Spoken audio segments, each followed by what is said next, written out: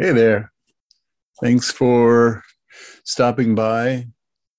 My name is Josh. Here at Dharma Punks, New York.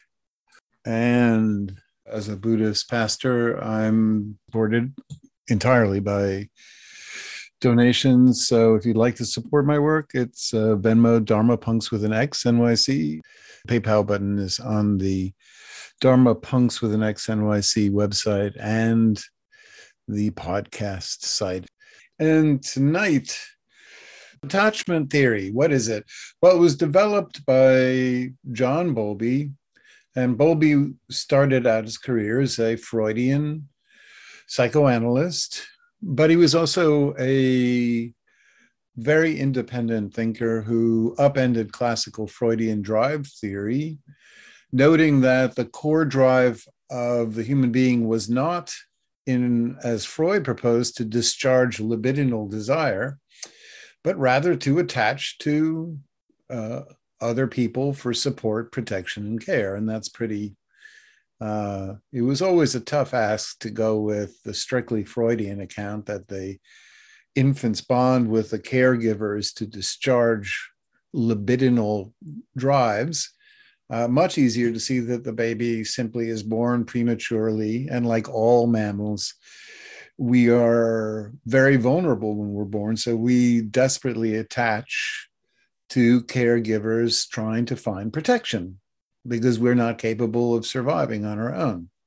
So Bowlby was a clinical researcher and worked with children, especially orphans, during the tail end of World War II. He did a lot of research, and he started to see the significant disruptions that happen in the child's emotional development in the aftermath of separation from caregivers. Bowlby, with his colleague Mary Ainsworth, enormously important figure in contemporary and 20th century psychology. Mary Ainsworth and Bowlby noted with far greater detail than any of the Freudians and the post-Freudian object relations school. They noted in detail how the patterns of connection between the parent and the child creates enduring patterns that influence how the child will attach and engage with others in adult life. In other words, children who have a secure bond with their caregivers grow up to be secure adults who are capable of, generally, not all the time, but are generally capable of cementing enduring relationships, whereas children that had compromised, difficult, or unreliable bonds with caregivers very often grow up to be adults that struggle in adult romantic relationships and sometimes even friendships. So today, attachment theory is one of the most clinically validated insights into human behavior. It's studied by famous neuropsychologists, ranging from the head of the American Psychiatric Association, I believe, Alan Shore, enormously influential figures like Dan Siegel, Philip Shaver, Mario McCulincer, Omri Gileath, Mary Main, and so forth. And so there really isn't today important therapeutic modalities that don't integrate attachment theory into their core principles. It doesn't matter whether you're working with somebody, or if you are a somatic therapist or a cognitive therapist or a Gestalt therapist or a psychodynamic therapist, you will be integrating some of the core insights of attachment theory into the protocol that determines how you work with people that you meet with. So attachment theory has also provided us with the only reliable classification of human personality types.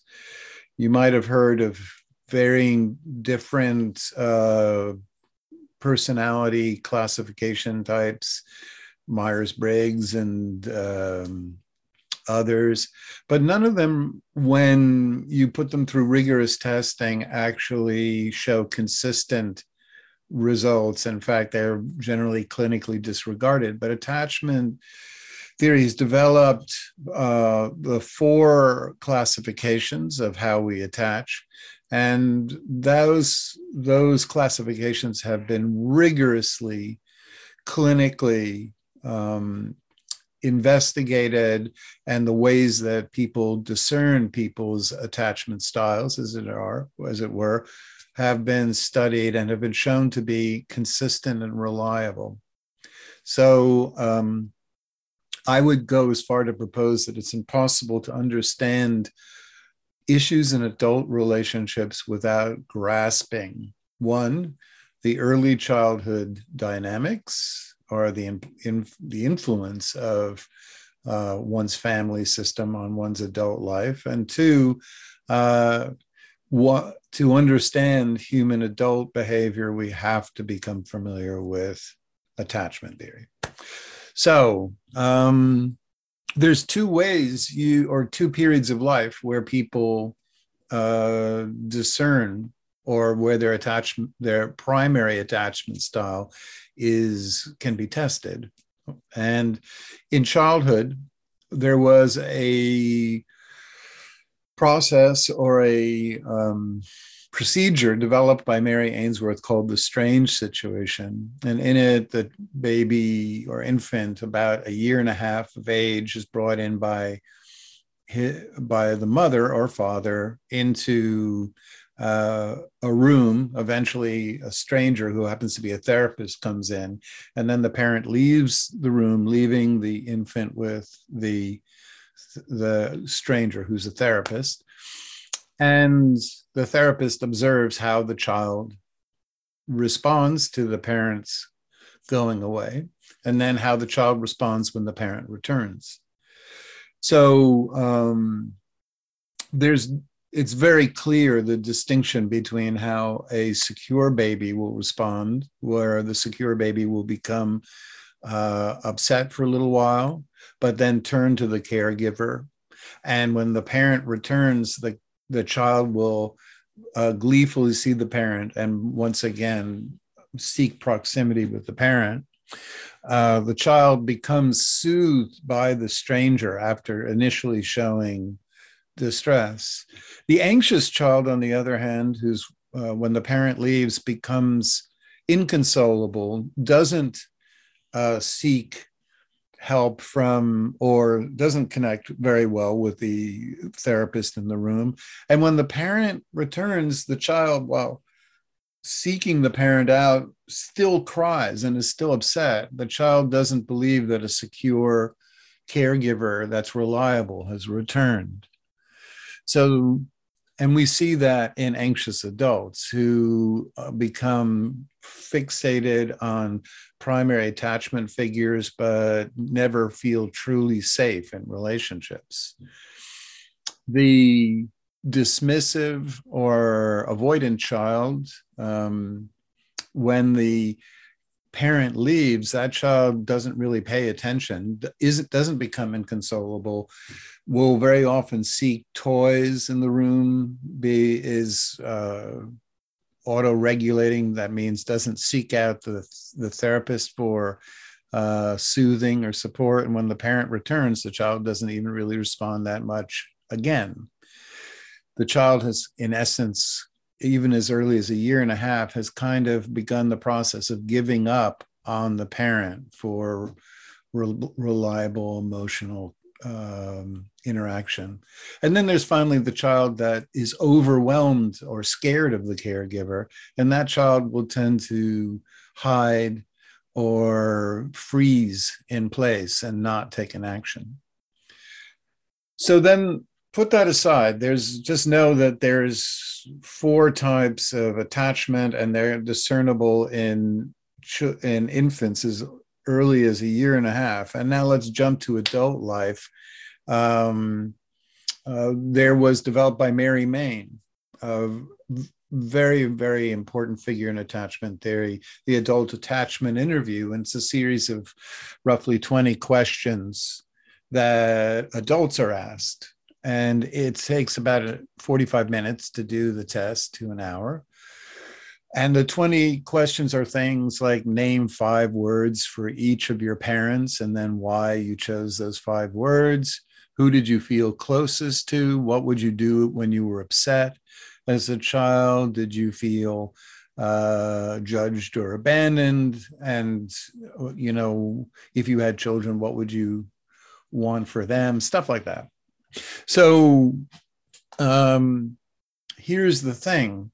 They've done what's called longitudinal studies. Longitudinal studies are, you first look at the attachment result of the infant, and then many years later, decades later, you find the exact same people and you give them the adult attachment interview. And here's the stunning thing you'll find, which is between 75 and 85% of the time, the grown-up adult will have the exact same attachment style as they did when they were a year and a half of age. I'll say that again. There's a 75 to 85% chance that we, each of us, will have the exact same patterns of attachment in our adult life that we had in infancy with our earliest caregivers. Now, that doesn't mean that we are stuck. It is possible to address attachment patterns when they are insecure, when we are attaching to the wrong people for love, or when we are constantly running away from people who are secure, whether we shut down in relationships, whether we become overly emotional and anticipate abandonment, so on and so forth. There are ways to address attachment patterns, but they're very sticky. They were, as we will see, there's reasons why it's very, very, very, very slow, difficult work to change the way we attach and how we act in relationships, especially romantic or vulnerable relationships. So the 4 categories are secure, infants and adults who have a secure base starting in childhood. They feel confident to explore the world around them. They establish bonds well. They are capable of stating their needs because in childhood they got their needs met. And their parents, when they were young, were responsive to their child's needs for connection. And research indicates that these are children that will grow up to be secure adults who reach their intellectual and creative potential. They're capable of lasting relationships. They regulate their emotions well. They even have, some studies indicate, smaller amygdalas, which means they're less likely to be triggered, less likely to be overly reactive in stressful situations. And they balance left and right hemispheres well, the intellectual, logical, schematic side with the associative, emotional, intuitive processes of the brain. And by all accounts, depending on where you are, the amount of secure people vary. In the United States, supposedly it's 50% secure. And I always joke here, so here's the insert the normal joke, which is I never meet these people because I work as a counselor. And so many of the people I've worked with over the years just come from insecure attachment schemas early on. But yes, they are out there. And we could even call them normies. So there are 50% are the normies, and but let's talk about the other 50%. 20, a little over 20% are avoidant in childhood and dismissive as adults. They're the same category. Dismissive is just what you call the avoidant is the terminology for the child, dismissive in adult life. It's strange that they have different labels for the exact same tendencies, but they do. The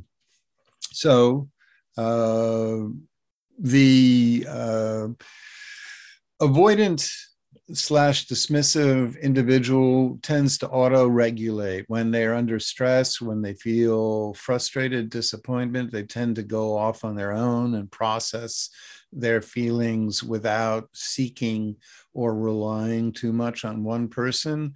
They tend to be very left hemisphere dominant in relationships, which means overly logical, not very emotional. They tend to set overly excessive boundaries to keep themselves safe. They tend to seek distance.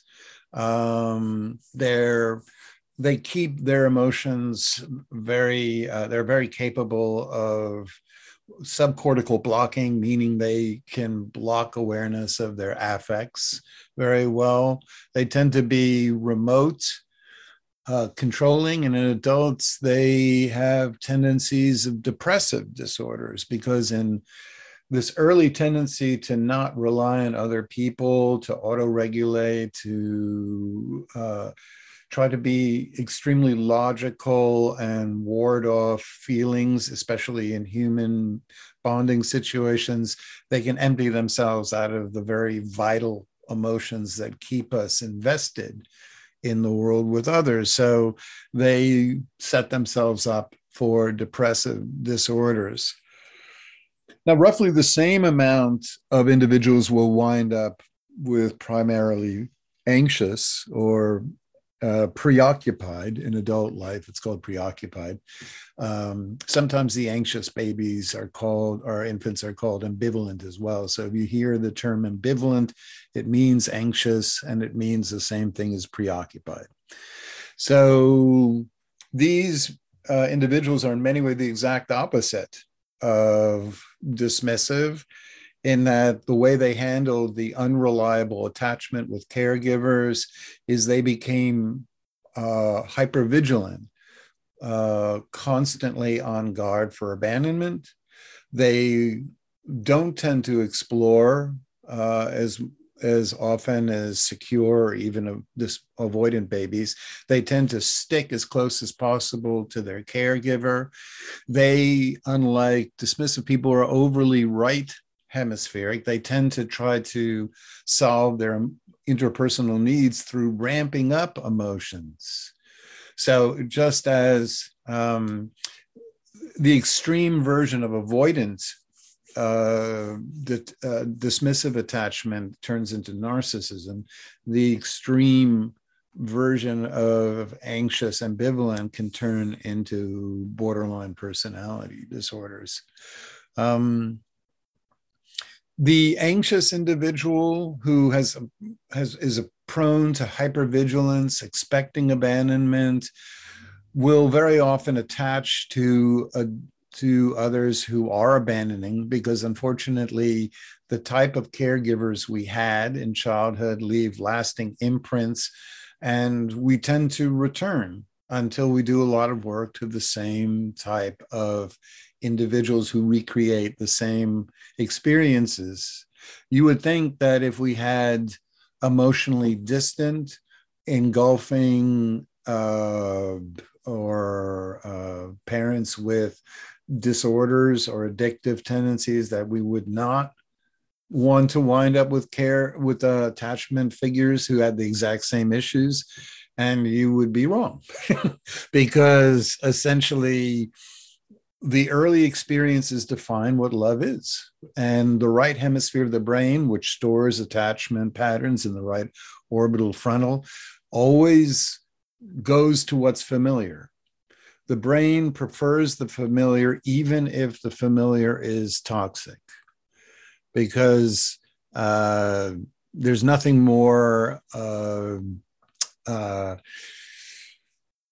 the right hemisphere does not respond very well to going into situations that it has not experienced before. So even if we say grew up with a emotionally distant, unempathetic caregiver, you would think that we wouldn't want any more of that in our adult life. But no, that's defined very often what love is for us.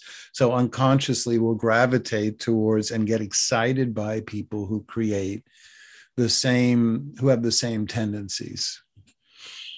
So lastly, roughly 5% of the world is disorganized, which are children who were frightened or overwhelmed by their caregivers and had a tendency to dissociate, freeze, hide, emotionally shut down. And these individuals in adult life have a lot of developmental challenges. They very often will struggle not only in establishing secure careers. They will have a predilection towards substance dependence or other forms of addiction. There's a high predilection towards cutting and self-harm behaviors. And basically, opiates very often is the drug of choice because it recreates the dissociation, the checking out that the disorganized child relied on to survive their overwhelming, painful, frightening, or abusive environments.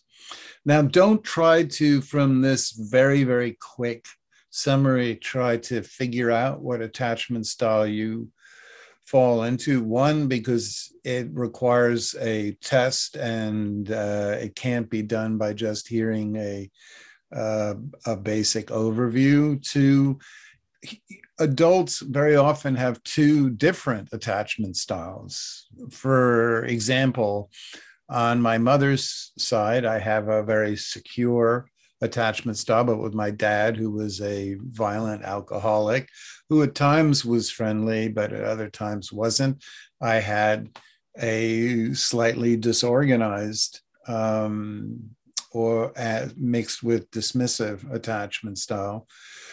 So I have two completely different attachment styles, and that's not unusual. People can have one caregiver who was reliable. And so, for example, if a young woman who identifies as straight and grows up to be heterosexual, but in early life, her father was emotionally unavailable, constantly working, not home, but her mother was soothing. She might grow up to be an adult who has very secure relationships with women, but might consecutively date men who are not available, who prioritize anything but them.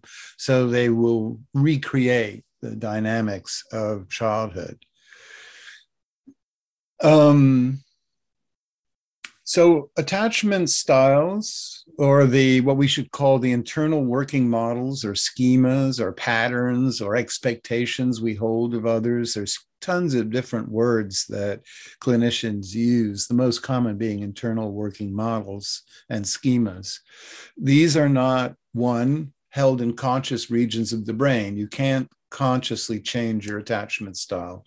It requires a much more roundabout process, but it's stored in the right orbital frontal. It uses circuits that involve right temporal lobe, right amygdala, and so forth.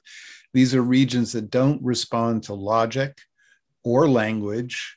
These are experiential regions of the brain. So the only way we change insecure attachment patterns to secure attachment or earn secure is by giving ourselves secure experiences over and over and over again. Unfortunately, the right hemisphere is largely wired in the first 2 years of life. And it's the right hemisphere, our emotional brains, that govern how we act in intimate relationships with others. It's very, very slow, painful work to change the implicit memories or implicit behavioral beliefs of the right hemisphere and the midbrain. It takes a very, very long time. And we'll talk about the various ways that one can address their attachment style. And we'll also talk about the length of time one might expect for each process to be effective. But we're talking years and years, not months. And anyone who's ever worked on their attachment predilections or predispositions will attest to this, that it's very slow, gradual work. Interestingly, I was once mentioning this to a very famous Buddhist nun, Ajahn Sundara, who is a wonderful, wonderful teacher at a Buddhist teacher conference. This was about 10 years ago, and I was talking about my interest in attachment theory. And I mentioned how slow going changing attachment styles is, and she nodded, and she said yes. In her experience, the events of childhood are like essentially can be like each day a child is given a certain amount of emotional baggage or garbage, and we don't know how to process it. We don't know what to do with it. So we just put it in our backyard. And by the time we're adults, we wind up with this mountain of toxic sludge in our backyard. That's our unconscious. And the only way we can get rid of this mountain of toxic sludge is the same way we created it, which is slowly, day by day, connecting securely with others. We take just a little bit and we walk it to the garbage pan, and we process it the right way. But it takes easily as long, if not longer, than the duration of the childhood events to undo sometimes the adult unconscious beliefs and patterns that guide us in the wrong direction. Interestingly, I would also like to note, before we talk about the solutions, that the Buddha and the Abhidhamma, the commentaries, notes, similar to attachment style, that there's 4 types of adults, and the descriptions that are given of each are eerily similar to the 4 attachment styles of attachment theory.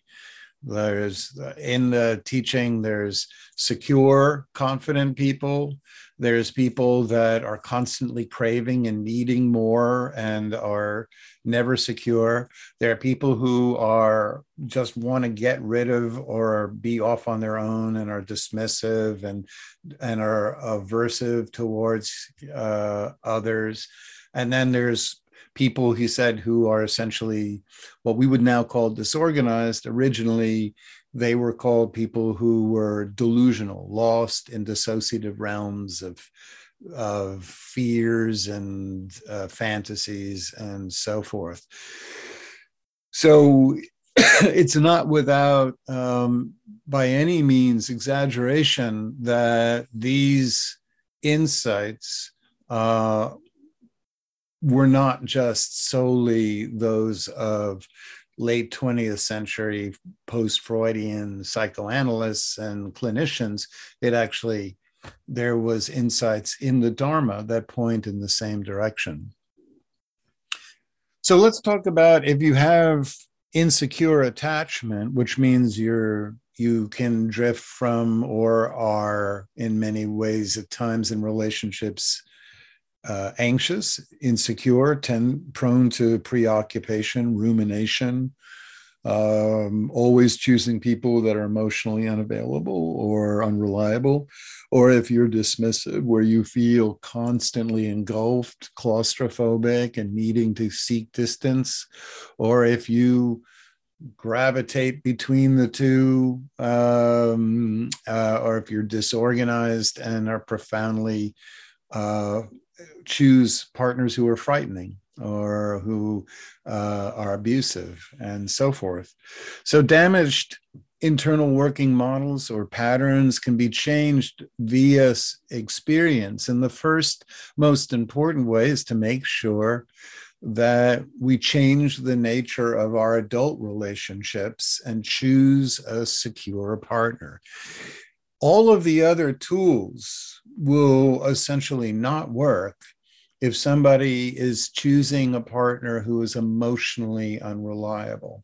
All that will do, no matter how much work you do on yourself, if you choose a partner who is not emotionally available, who's not capable of listening when you need to disclose your internal states, is in some way prone to fast judgment, or is especially if you choose someone who's avoidant. In my experience, working as counselor and pastor, if you choose an emotionally avoidant, dismissive partner, and you are anxious or disorganized, you will certainly not get any better, no matter how many other tools you use. So for anxious people, choosing a secure partner means overcoming boredom. If they choose a secure partner, they will not have all the fireworks and excitement that they get when they meet someone who's emotionally unavailable. When they meet someone who's secure and wants to be with them, the reliability, the fact that the person will show up when they say they're going to show up, will be interpreted as, but where's the magic? And it doesn't mean that the magic isn't there. It simply means that the avoidant, emotionally distant or unreliable partner recreates the childhood dynamic, and that activates a flood of, at first, oxytocin, noradrenaline, norepinephrine, dopamine. It's a heady cocktail that makes us feel electric and excited.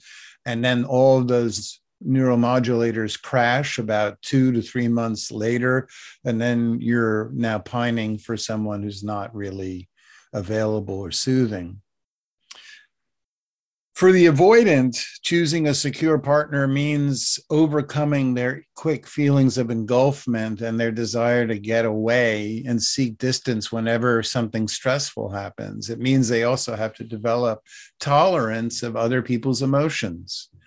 Dismissive, avoidant people found their parents or caregivers to be too emotionally anxious or overwhelmed, and they just wanted to get away. As children, when they grew up into adolescence, they just wanted to get distance. And as adults, they're great. They can love bomb at the beginning of a relationship, but the moment things get difficult, they just want to distance themselves. And so the avoidant or dismissive has to learn how to put up with the feelings of engulfment that will certainly arise when they're with someone who's secure.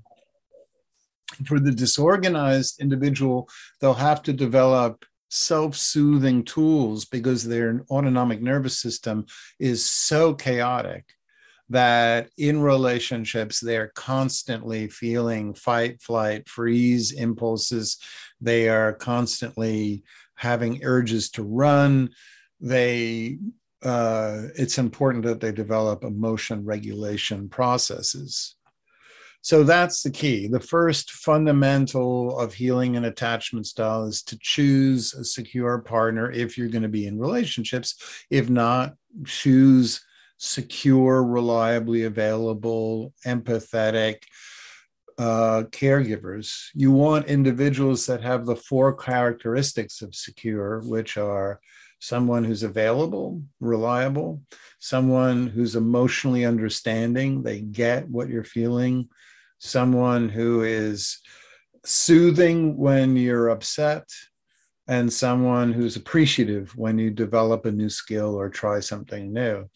Those four key characteristics of attachment we need from cradle to grave, that we need them as infants and we need them as adults.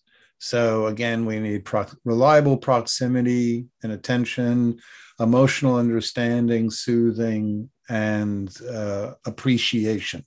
Someone who expresses delight when we show up and when they see us. So, in the absence of a secure partner, find either a therapist, a mentor, a sponsor, or a close circle of friends. The Buddha recommended Kalyanamitta, which is wise spiritual practitioners. Just find people who can give you the secure experience. And in getting the secure experience, your right hemisphere, the right orbital frontal will slowly begin to understand that you don't need to rely on these ancient survival strategies stemming from childhood, that you can begin to be confident and state your internal experience. Anxious people will learn that they can state their needs. Most anxious people don't want to state their needs because their needs weren't met in childhood. Most avoidant people will not want to listen to other people's needs, and they'll be able to do that if they wind up with either a good therapist, a good mentor, a good sponsor, or a good, wise circle of support. 3 is it's very helpful to make sense of our lives, our attachment history in an accurate way. Studies show that people who can easily, without too much difficulty, summarize their lived experience, including their childhoods, in an intelligible, logical way, understanding why their parents did the things they did, and the effect that the early child giving experience, what it had on them. Those are people who have greater capabilities or capacities to become secure. Interestingly, when secure people are asked to describe their lives, they naturally create an easy to follow narrative where they understand how their parents ticked, and they can discern how those experiences influence their adult choices. When anxious people tell their life story, it's very often fixated on one person. There's a lot of emotions.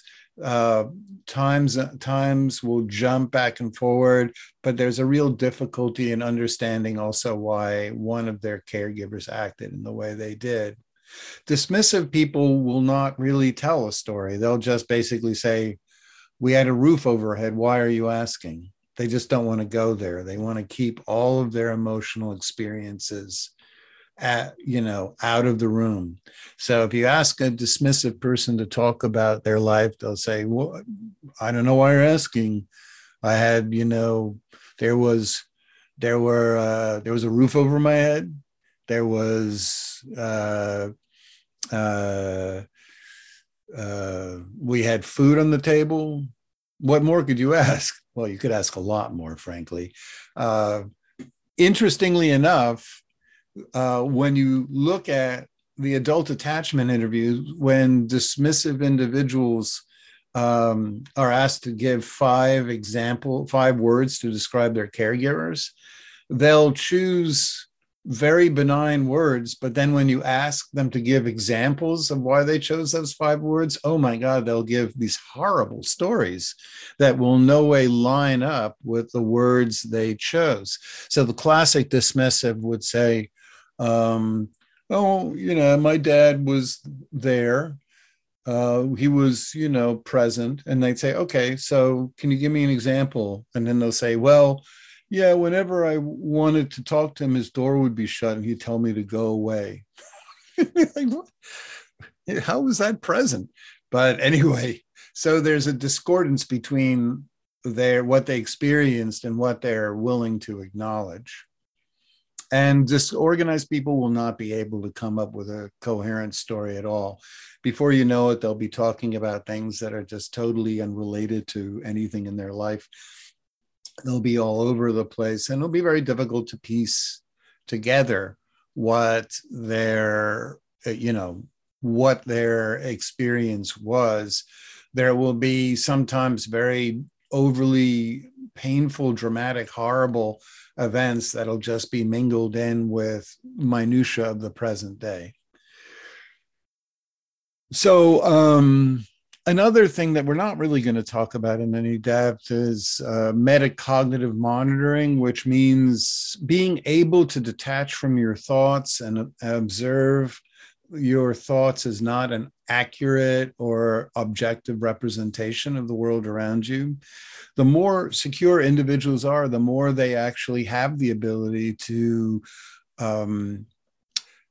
understand the subjectivity of their beliefs, and to step outside of their beliefs, question them. They're far more capable of understanding that coming up with a reasonable process of the world and lived experience requires collaboration with others. So that's just worth knowing. But there are two really strong final tools that really are helpful that are predominantly Buddhist in nature. The work of Brown and Elliott and others have shown that the right brain, which holds our attachment beliefs or patterns, is very, very susceptible to the influence of visualization. So Dan Brown, for example, works with the ideal parent protocol, where people will visualize themselves in childhood and visualize what the ideal parent would have been like, and really create that experience so that they can create a new model of secure attachment in them. Also, another protocol that's very similar is to visualize the ideal partner protocol, which means visualize yourself in the future in a secure relationship with a partner who's present, is not engulfing but not too distant, and gives you all of the four categories of attachment, which is they're available if you need them, they understand what you're feeling, they're soothing when you're in distress, and they appreciate and delight in you as a human being.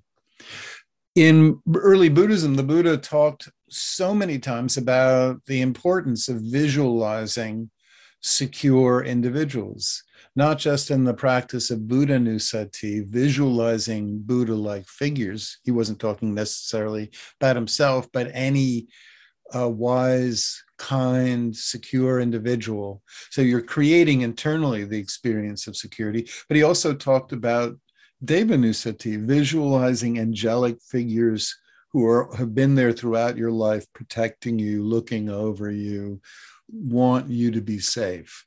So in very core visualization practices, the Buddha addresses insecure attachment. And a lot of early Buddhists were very insecure. There were countless times where they would be terrified of going off into the woods. They were sure there was tree demons and ghosts everywhere. And so a lot of Buddhist practices were based on visualizations to create and downregulate people's autonomic nervous systems. And other tools of Buddhism help regulate one's autonomic nervous system as well. Especially for individuals who are anxious or disorganized and prone to drug abuse, whose nervous systems, due to the events of early relationships, tend to be hyperreactive. Tools that allow us to regulate our affect, like breathing exercises, embodied awareness, what's called Kaya Nusati, awareness of how we can use different practices in meditation, including nimittas, images outside of secure individuals and places and stuff like that, can actually help tone our emotional responses to adverse stimuli so that we are not triggered into fight flight responses associated with anxious attachment or the disorganized shutdown dissociation. The more you can regulate your autonomic nervous system through self-soothing strategies when others aren't available, the more you'll be able then to become and deepen the relationships you have with others.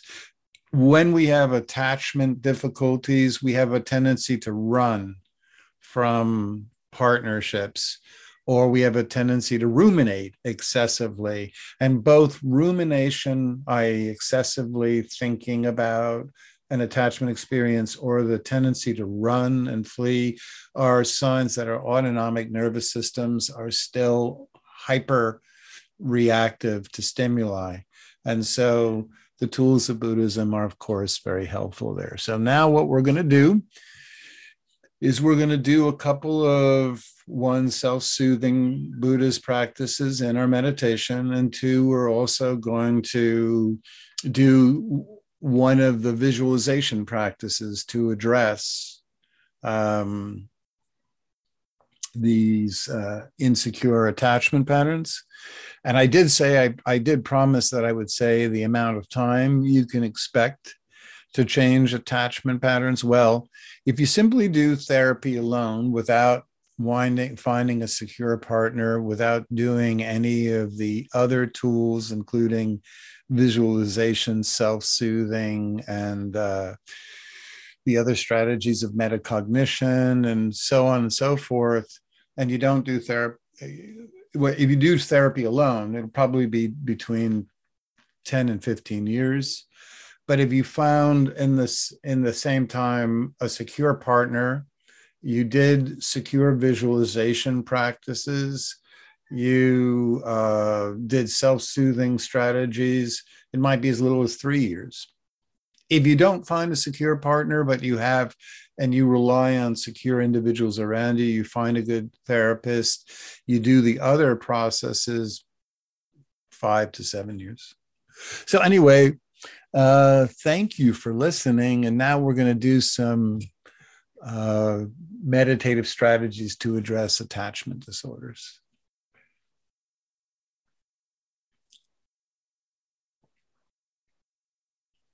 So find a really comfortable seated position, or you can lie down if you want. And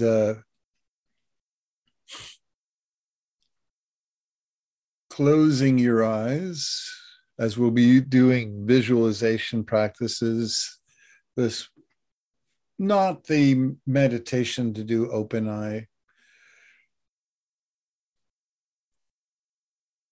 And just allow yourself to stretch and roll your shoulders and squinch the muscles in your face, anything to activate and then release. If you can pull your shoulders back and down to open up your chest and leave a lot of nice room for the breath.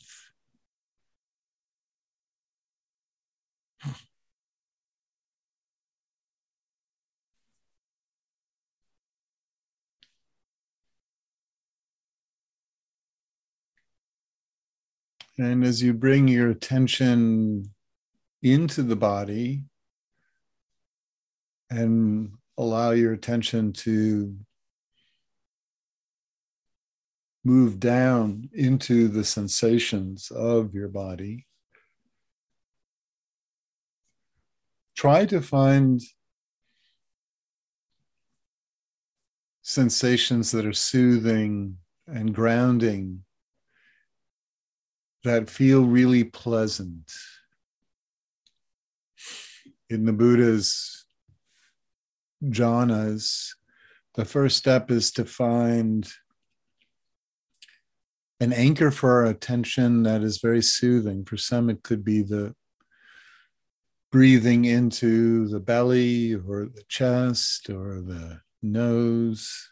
But for others, it could be sensations in the eyes. I like that. Or also, it could be the palms of the hands, the soles of the feet. It could be anywhere in your body that the sensations don't feel at all uncomfortable, that feel welcoming to your attention.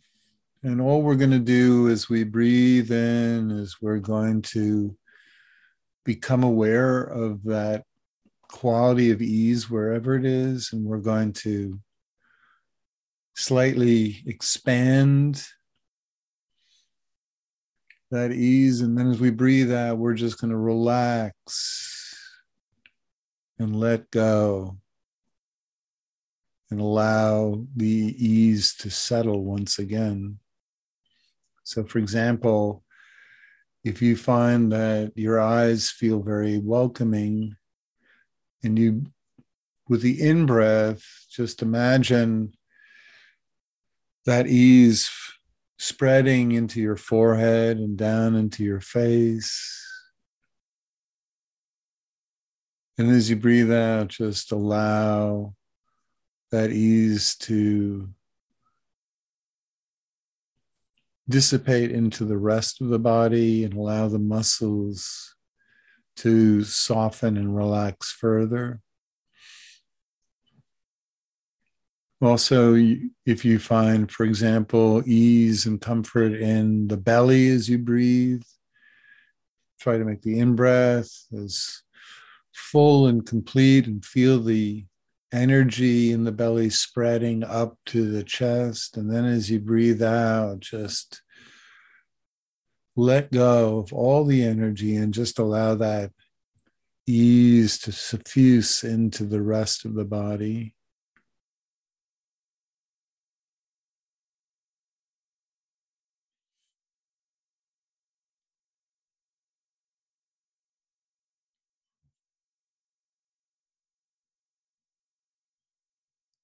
If nothing right now in your body feels that soothing, let's just find a very simple phrase and repeat it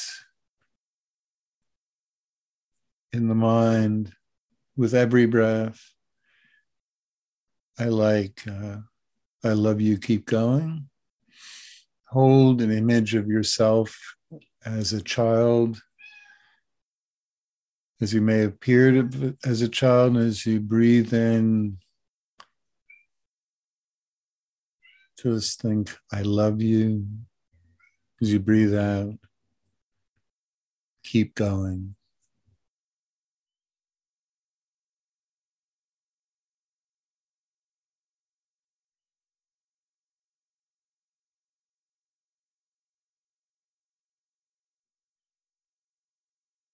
Try to be the ideal, attentive, caring, empathetic caregiver for your inner representation of yourself as a child, which is still very much so present in the emotional mind.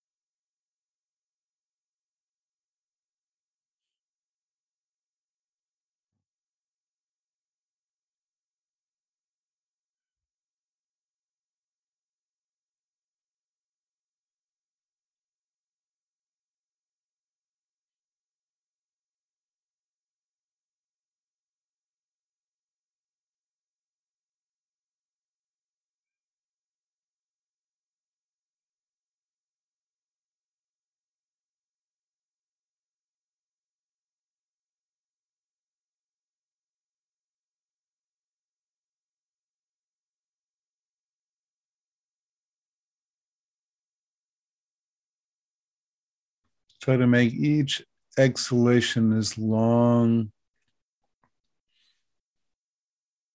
as you can. Exhalations are parasympathetic. They help put the brakes on hypervigilance and threat detection. So you want the in-breath to be complete and full, but you want the out-breath to be as long and smooth as possible. So we don't want any sense of pushing out the air from the lungs. We want just the idea of releasing slowly.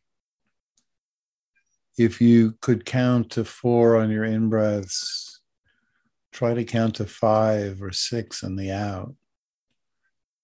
Again, the longer and more complete and smooth the exhalation, the more you'll engage the natural brakes, the acetylcholine that will activate and allow you to digest food well.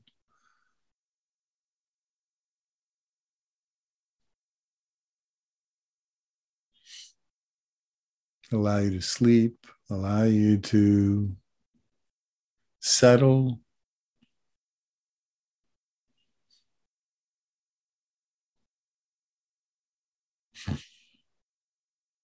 To be present in situations we would normally avoid.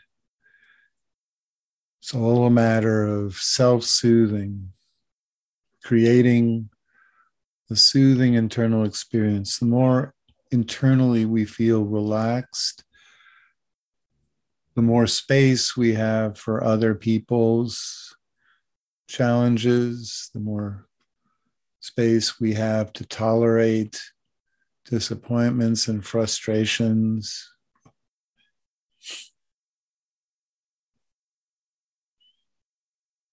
In my work in counseling, while I listen to others, I keep my belly soft and my out breaths really long so that I can be present for others. If I'm tense and tight, then I'll either become anxious and need to interject, or I'll float away in thoughts.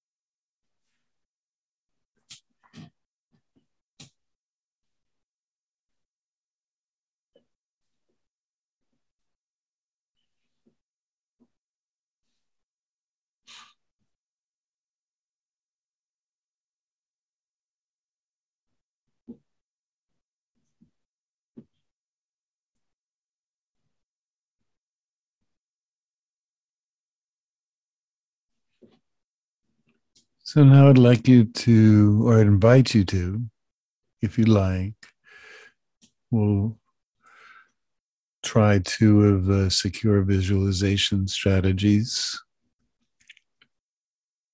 So imagine that right now, in your mind, you could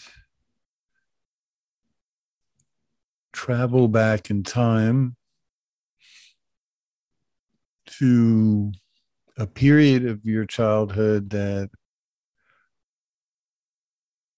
you can remember, wasn't too early, where you felt a deficit of care, of a soothing presence that was on your side, that was most interested in you and your feeling safe and understood. Anytime, and try to visualize the place that you most associate with this period. It could be a bedroom, a living room, or an area that you went when you felt most alone.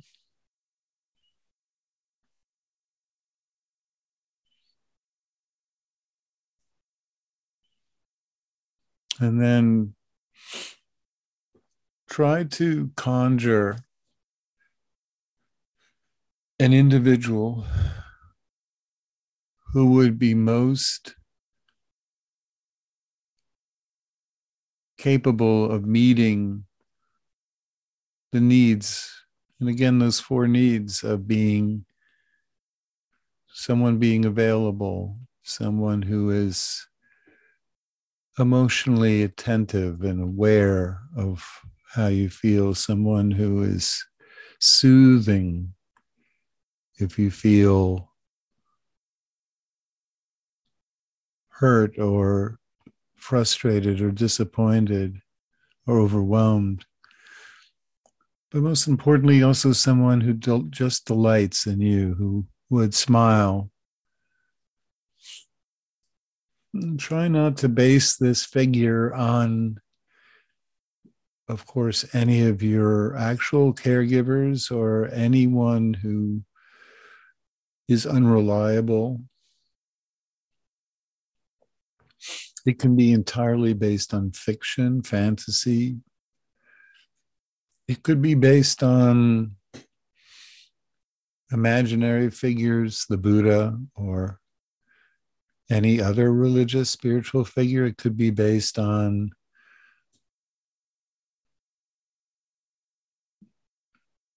famous individuals. People have used Mr. Rogers, an American figure, children's TV host. It could be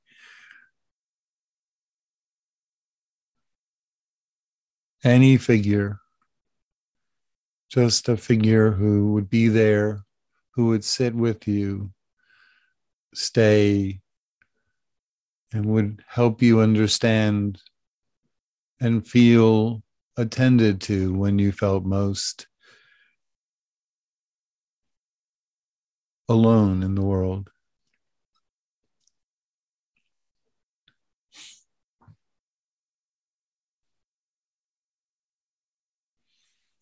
And just,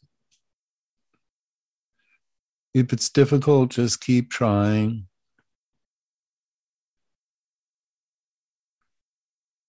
It could be even an angelic deva figure from Buddhism.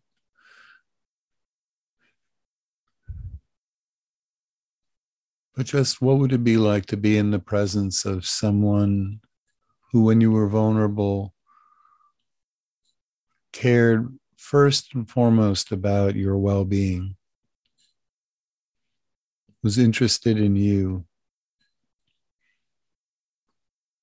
And just see if you can relax and be with the feeling of being cared about without any concern that it might be taken away. For some of us, this might be very hard, and that's okay. Even if it starts difficult with daily practice, people can actually become capable of relaxing into the internal representation of care.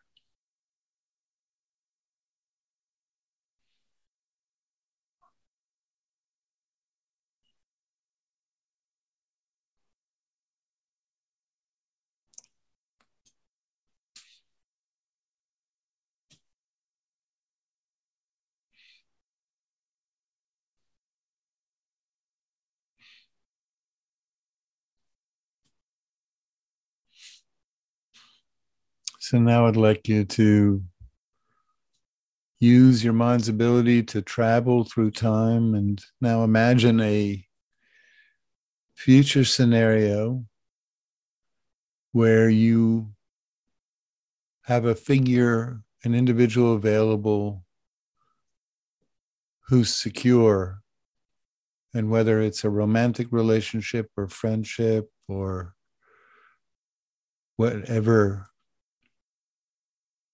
quality of bond that feels right, just imagine yourself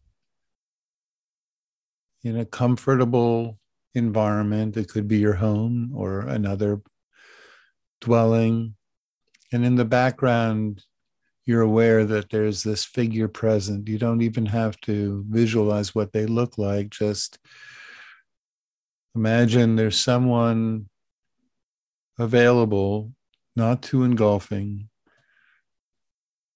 someone reliable, someone who would bring you tea if you wanted something warm to drink, someone who would be soothing if you felt emotionally wounded, and someone who just delights when you return home. If you have any figures that represent this, you can use them, or you can just imagine what this scenario would be like and see if you can, again, conjure a feeling in your body. It's most important, the feeling, because that's what will guide us in the future, is our feelings. See if you can conjure a feeling that's associated with care, attention, and security.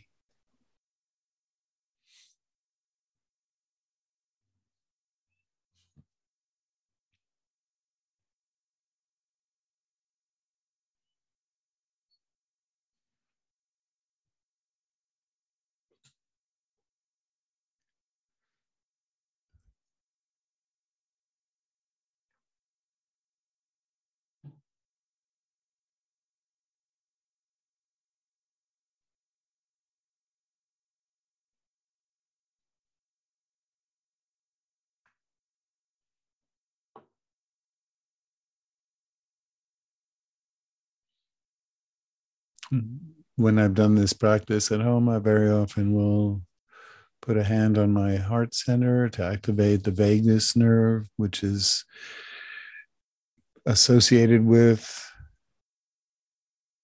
the secure experience in life. The vagus nerve is what allows us to relax and feel safe, connect with others, bond with others.